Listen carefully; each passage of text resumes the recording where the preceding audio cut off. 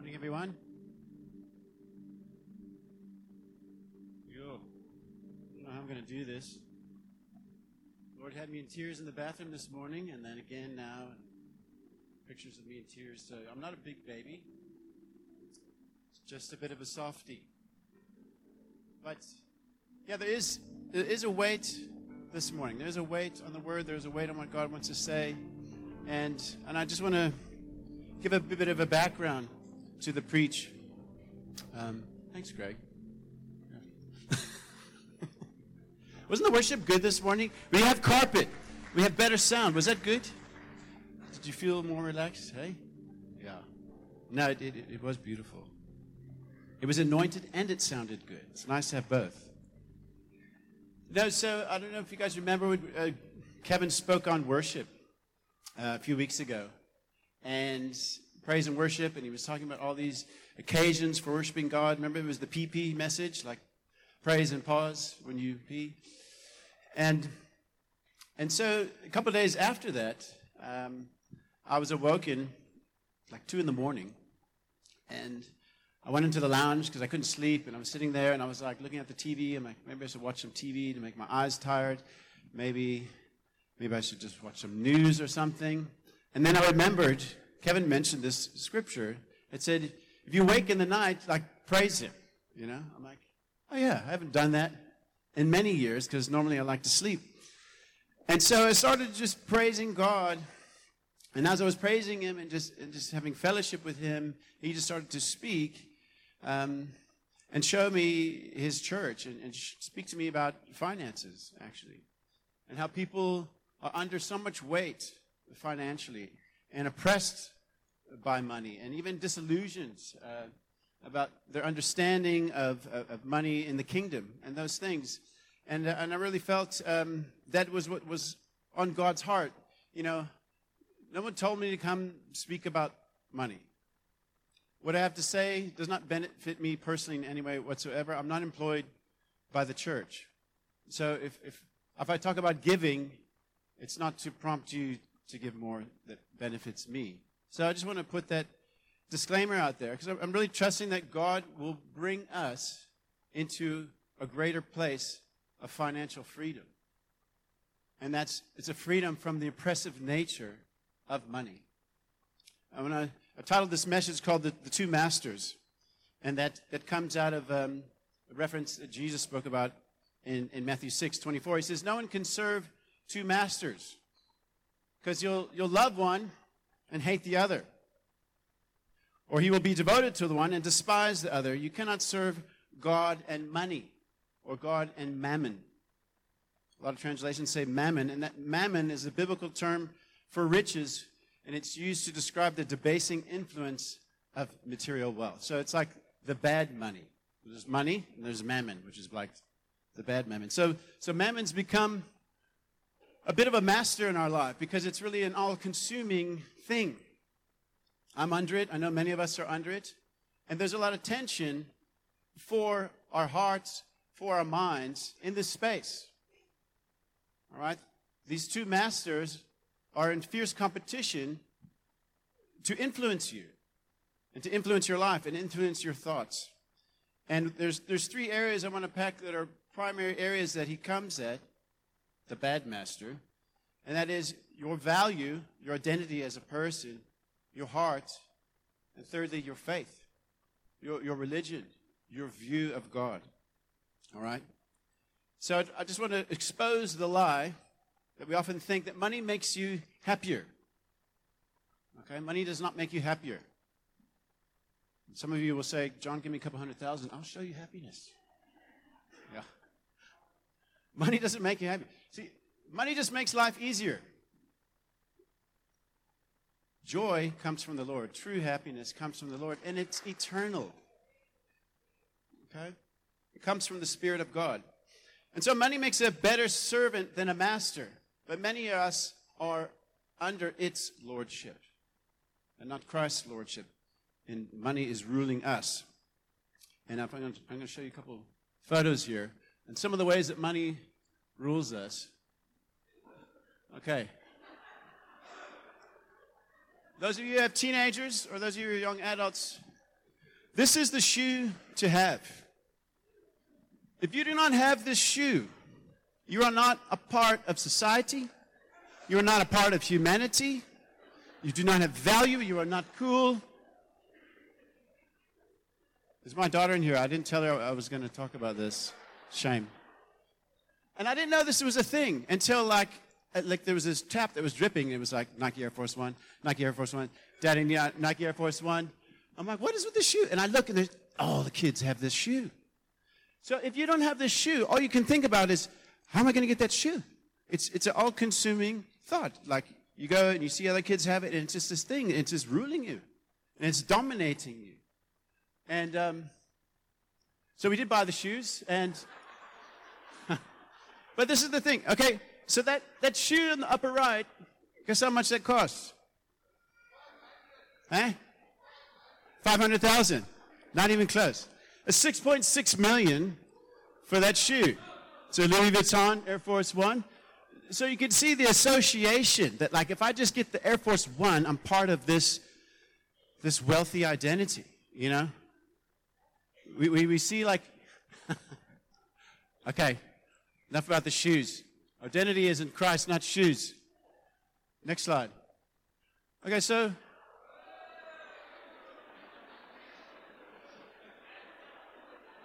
some of the guys, when you go camping and you're opening up the hatchback, I want to talk about the model of car you have, and then you're getting your tent out and your neighbor comes rolling in that, and you just go, just, you know, I'm unworthy, and your heart leaps. So, I mean, that car defines your masculinity, hey? Absolutely. Says the man in a pink shirt. Yeah.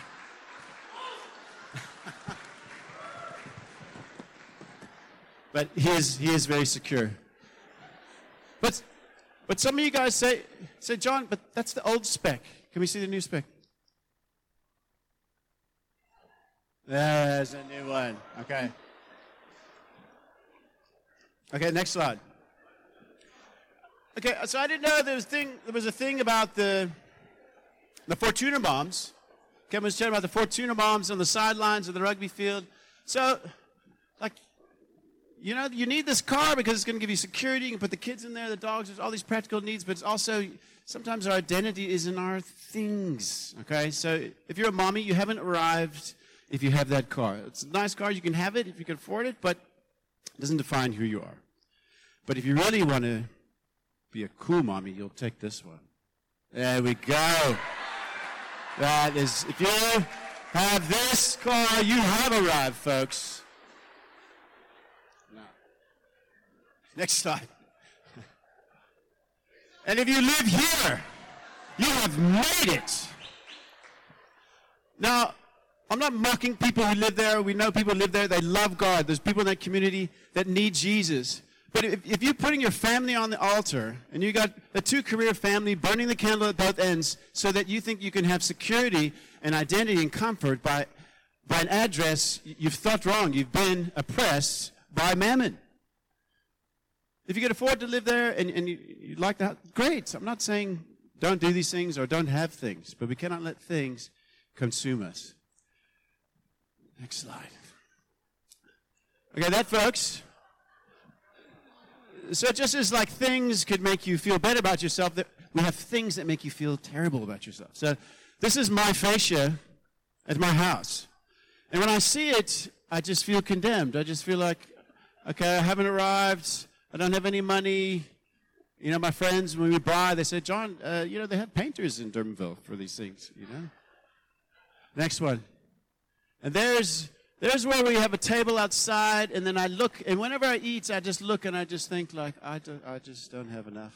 I don't measure up. And these things that we see speak to us. And the enemy uses things as opportunities to condemn us or to put our identity in worth or value out of things instead of him. All right. So I'm not saying you mustn't have things, just don't let things have you. Amen?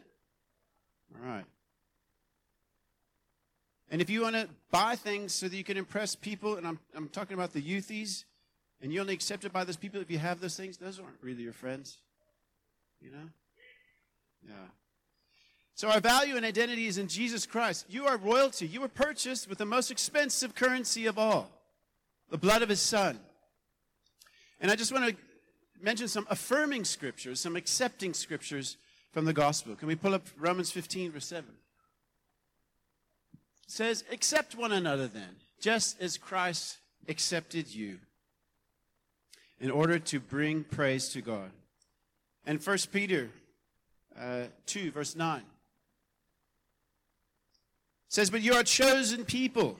You are a royal priesthood. You are royalty, people, with Air Force Ones that cost $6.6 million. You're more than that. A holy nation. You're God's special possession, that you may declare the praises of him who called you out of darkness into his wonderful light.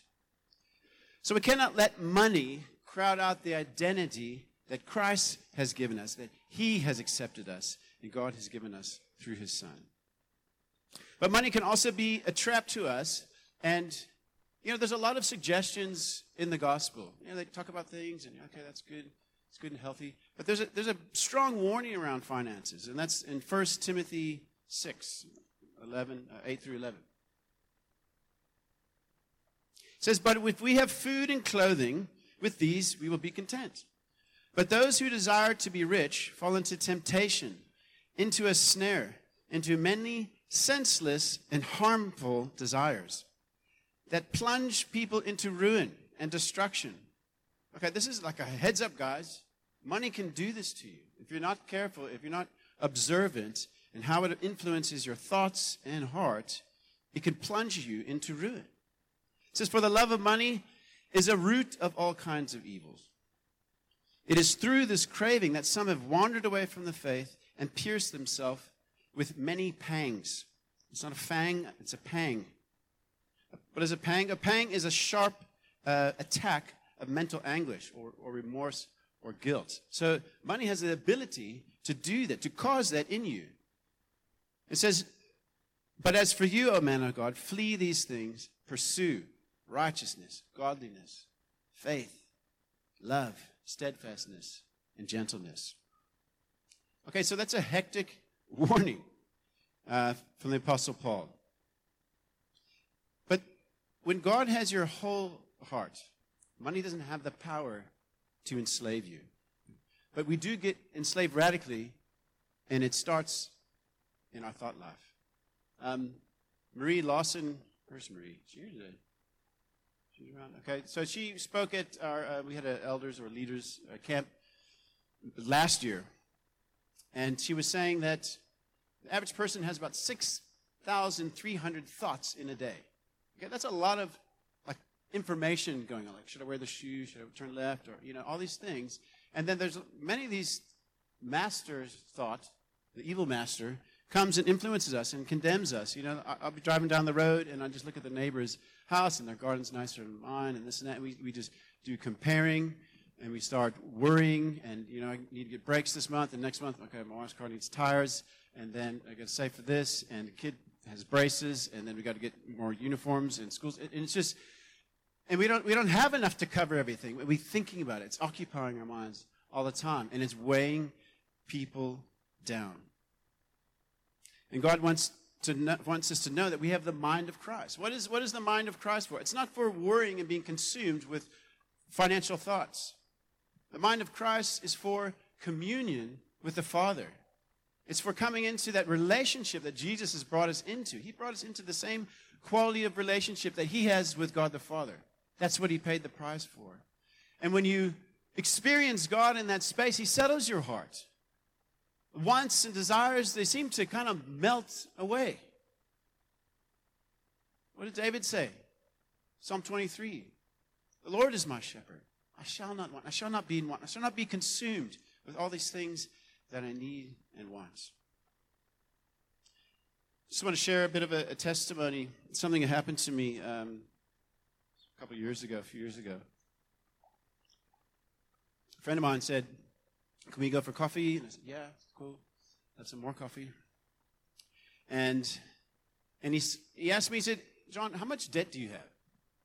I said, well, we've got the car, we got the Versa, we got a few years to pay that off, and then we just moved to this house and got a bond, so we got about 18 years left to pay off that bond. And I told him the number, and he said, John, my wife and I have been praying about this and thinking about it, and we want to pay all your debt. I was like, what? I was like, Vasi camera? Like,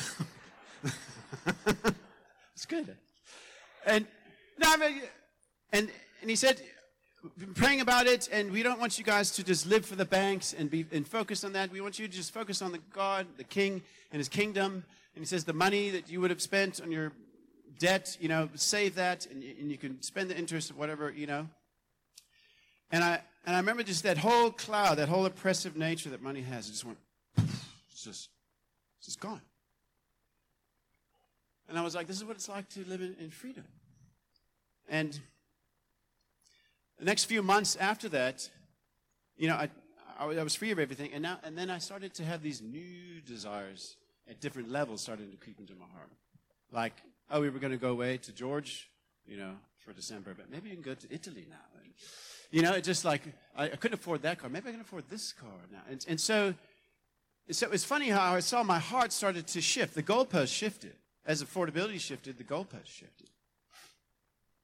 And I saw how money replaced God in three unique ways. It gave me a sense of peace, because I didn't have this oppression from finances. But the reality, God is the Prince of Peace. He is our source of peace. So there was this false peace that I got from not having money or from having money. And then I became completely self-reliant. So I didn't pray as much because I didn't trust God as much because I had money. And I stopped relying on Him. I relied on myself rather. And the other area is that you have the sense of control. So because you have money, I could do what I want and I could buy what I want. And that's a lie. God is in control. And every financial decision is a spiritual decision too. So just because you can afford it doesn't mean you should do it. So the reality was that money didn't fix my problems. My problems got bigger. And the thing is that I'm trying to say more money isn't going to solve all of our problems. More money will help some of us, yes. But the issue is Jesus wants to know that you will never hunger and you will never thirst when you're filled with Him. And this thirst for the things of this world and this hunger for identity in the things of this world ceases in His presence. And the third area that these two masters compete for is in the area of your faith, your religion, your belief system. And man has a history of using religion and money to often hurt the church. We see this in the early church, Catholic Church in the early days. They used to tell people you had to pay them money to get your family members into heaven, or you had to pay for forgiveness to get your sins forgiven. And so people didn't have the Bible in those days. They didn't have the scriptures. They didn't know what it said. And they were just like led by these guys and very much oppressed through religion. And we've seen prosperity teachers also do a lot of damage to a lot of people. A few years ago, I was watching some Christian television. A lot of it stuff's dangerous. And there was a guy in Israel. I'm here in Israel, and I feel the Spirit. There's a special blessing God wants to pour out on you for a $500 seed. Like specifically, if you pay $500, like put your credit card details there. God's going to bless you specifically. I'm like, what is that? That's like child abuse. It's people who know some stuff, and you have vulnerable people who love God and and these teachers of the word are like telling them to do these things. It's damaging. And so trust is broken. And all the prosperity teachers, they teach primarily what you can get out of God. And they pursue fame and they pursue fortune and making a name for themselves. And this has hurt the church. And this is what God was showing me that night. It's like the church trust has been broken. The enemy has come into this space and poisoned the thing around money. Just like he's come into the area of sex and something that was so beautiful that was to show this intimacy between man and a wife is a reflection of the intimacy we have with God. And the enemy's taken that thing and he's distorted it and made it disgusting and poisoned our children and just thrown it out everywhere and made life all about that. Sex and sexuality. And the enemy's like, one, it was God's gift. His idea of sex was God's idea, and this thing has been destroyed. And so finance is something that God wants us to be good stewards of, and this thing has been polluted. And I felt like, there are many Christians that have become suspicious about churches and stuff like that because of these damaging preachers and even damaging history. And God wants to set people free from those mindsets. Because there is a blessing in being generous, and there's a blessing contributing to the house of God. Over years, I've seen so many people discouraged in their walk with the Lord because they haven't got financial breakthrough. I had so many financial burdens. Sometimes people have said to me, John, we go to church every Sunday, we pay our tithe every month, but, our finances are just in a mess, The Bible speaks of abundant life. Where's this abundant life that he speaks of? And that's a very harsh expectation to have, because we don't have a relationship with a transactional God. I did this, so you must do that, Lord. He's done everything for this relationship that we have. And sometimes people can have this religious view or transactional view of God, and it's hurtful even to themselves.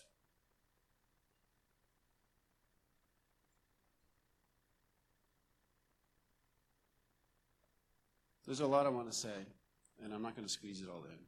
Just let me get some water here.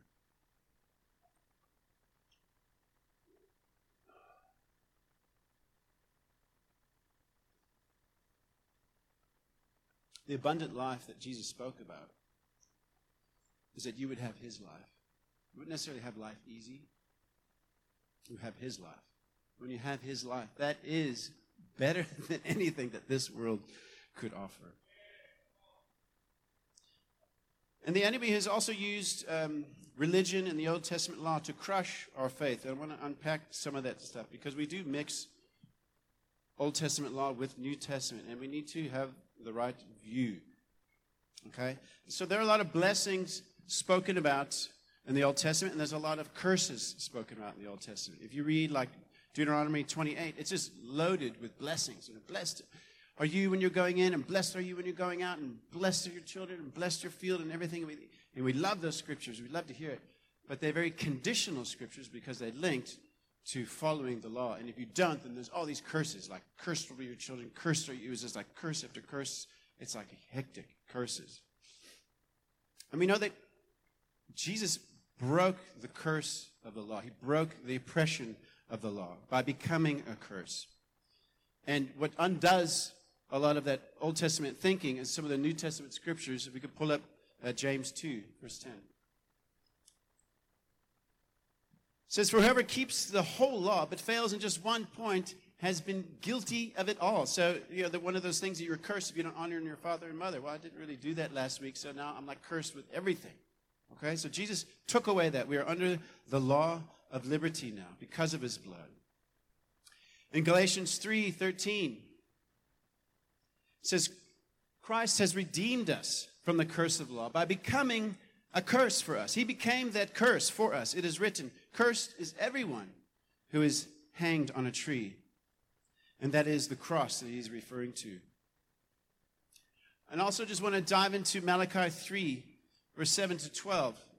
And this is often used in tithes and offering messages. But I think it's also been misused to a degree. It says, return to me. Okay, I'm starting at return. Return to me, and I'll return to you, says the Lord of hosts. But you say, how shall we return? Will man rob God? Yet you are robbing me. But you say, how have we robbed you? In your tithes and your contributions. He says, you are cursed with a curse.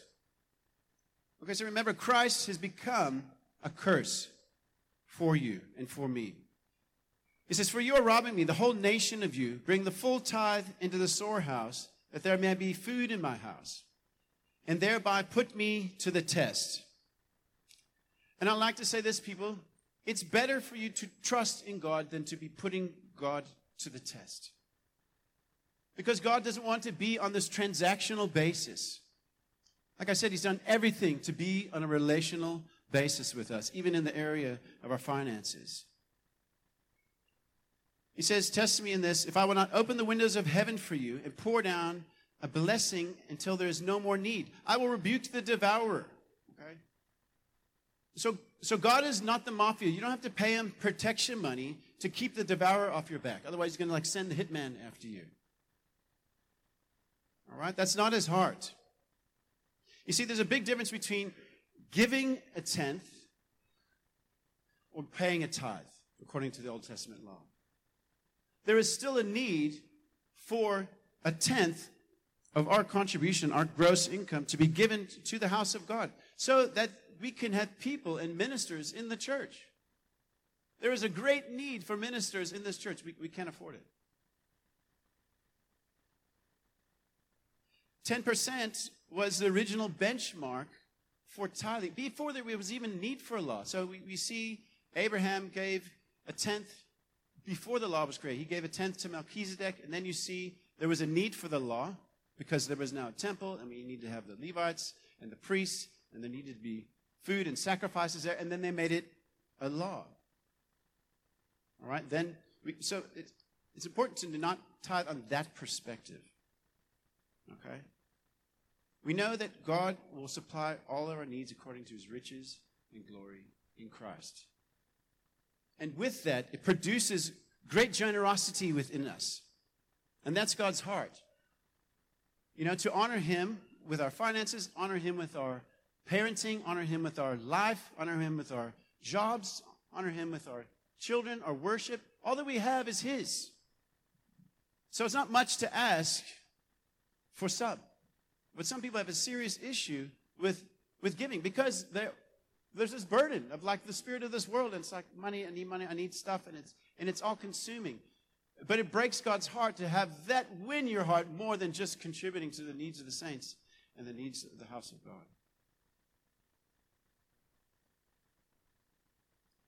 Two Corinthians 8, 1 through 7. It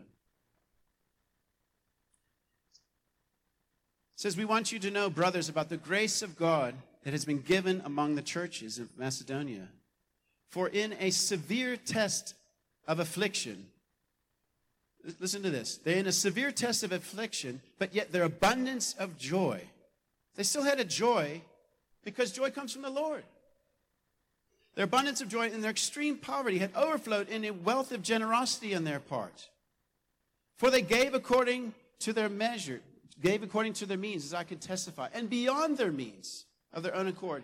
Why would they do this? This is a blind act of faith. So they're being afflicted, they can't afford it, but yet their heart just causes them to give. Do you know what? God makes up for that kind of giving every single time. When he stretches you to give and you just respond in faith, he's not going to leave you hanging. That's not his heart. But we can think like, oh, what am I not going to have money for? God will make up for it. He's your dad. Okay. For they gave according to the means, I can testify, beyond their means of their own accord, begging us earnestly. They begged us earnestly for the favor of taking part in the relief of the saints. Can you imagine? Please, can we give to these guys? And this, not as we expected, but they gave themselves first to the Lord and then, by the will of God, to us. Accordingly, we urge Titus that as he has started, he should complete among you this act of grace. But as you excel in everything, in faith, in speech, in knowledge, in all earnestness, in our love for you, see that you excel in this act of grace also. Which act of grace is that? It's the grace gift of generous giving. You see, when generosity comes from a place of love, sacrificial love, you know, God so loved the world, he gave his only son. So if Christ is in you, this giver, this guy who's a giver, he's in you. He's gonna want to stretch you into giving. And I was recently in Durbanville and preaching there, and I had a vision of a storehouse. And God was telling the message for them was to store up earthly treasures. And I was like really perplexed. Like we hear it a lot: store up treasures in heaven. I said earthly treasures, eternal treasures and treasures in heaven.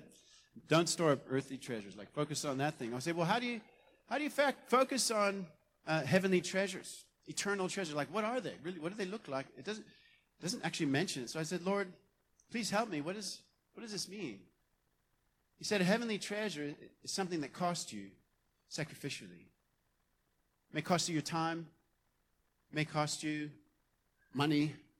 It may cost you efforts in some ways. But every time that we give out of a place sacrificially, God honors that.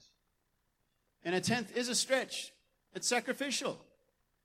But it's needed for the house of God to grow. It's needed for the gospel to go forth. Amen? See, when you focus on what you don't have, you won't be generous. You won't give. But when you focus on what you do have, and you know you have Christ, a generous heart is produced. And before this meeting this morning, I wanted to say something. I wasn't sure if it was my place to say it. Well, I'd sort of let you guys know that our church has doubled in size. And yet the contributions have been the same before as after the doubling. So there's a lot of people that don't get the value or see the benefit or care. And the Lord showed me, He said, there are so many people that I've called to be my ministers, but they can't come because there's no money. And the need is double. There are marriages on the rocks. There are people that need help, that need counseling. There's much of the flock that needs pastoral care. I have a full-time job. This is not my job, but I do it because I love the King and His kingdom, and I love you guys. But there's not enough servants out there. We can't afford it. And people think, I don't trust the church. I don't know what they do with the money. Look at this fancy building. That's not the heart to have. People gave out of this. This building's paid for because people God moved on their heart to give. But there's a lot of people in Durbanville that need to know His word and to know His heart. And we need servants for that. And one of the ways that God has established throughout the centuries is through contributing to the needs of the local church. And so I just wanted to end with this. That this battle between the two masters, the battle for your value and identity, the value for your heart, and the value for your faith, would be won by God. That you would not be sitting under the oppressive nature, the dripping tap, that this second master, the mammon master, has done in your life. And if you feel like me, I need freedom from this too. If you want breakthrough in this area of your life, then stand up, because I want to pray for us. I want to pray for you.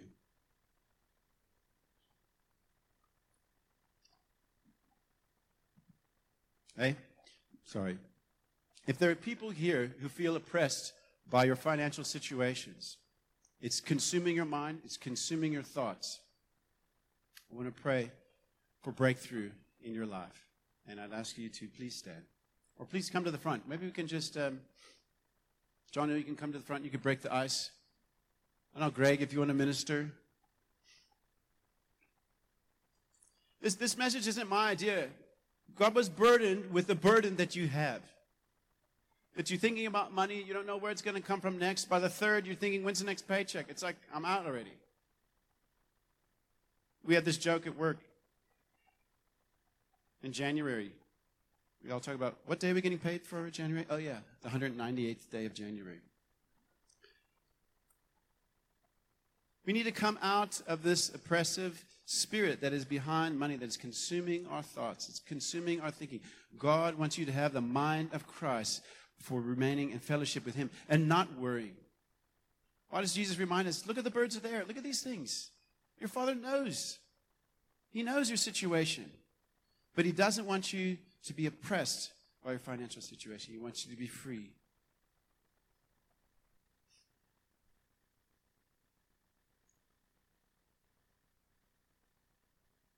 Yeah, so let's just stretch our hands towards Him. Yeah, Lord, this morning we make a decision to put our trust in You. A loving Father who doesn't want to see His children just oppressed, stressed, thinking about it all the times.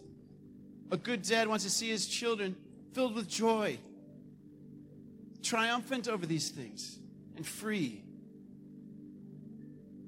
I pray, Lord, that by your Spirit, you would do that. You would unlock.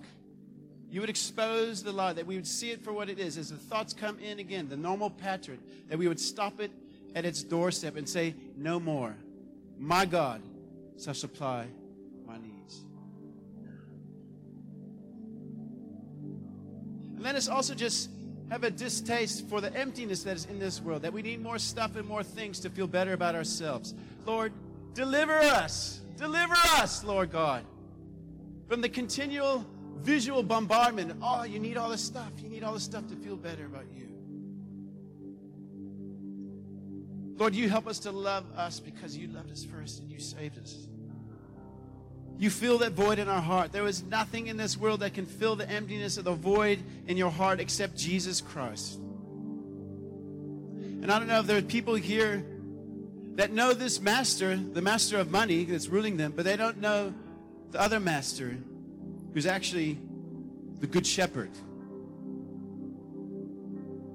If you have never given your life to Jesus Christ, and you want that ache and that void of emptiness in your heart to stop, and you want to receive him today and accept him as your Lord, I want to pray for you as well. If there's anyone like that, say, I'm tired of being ruled by money.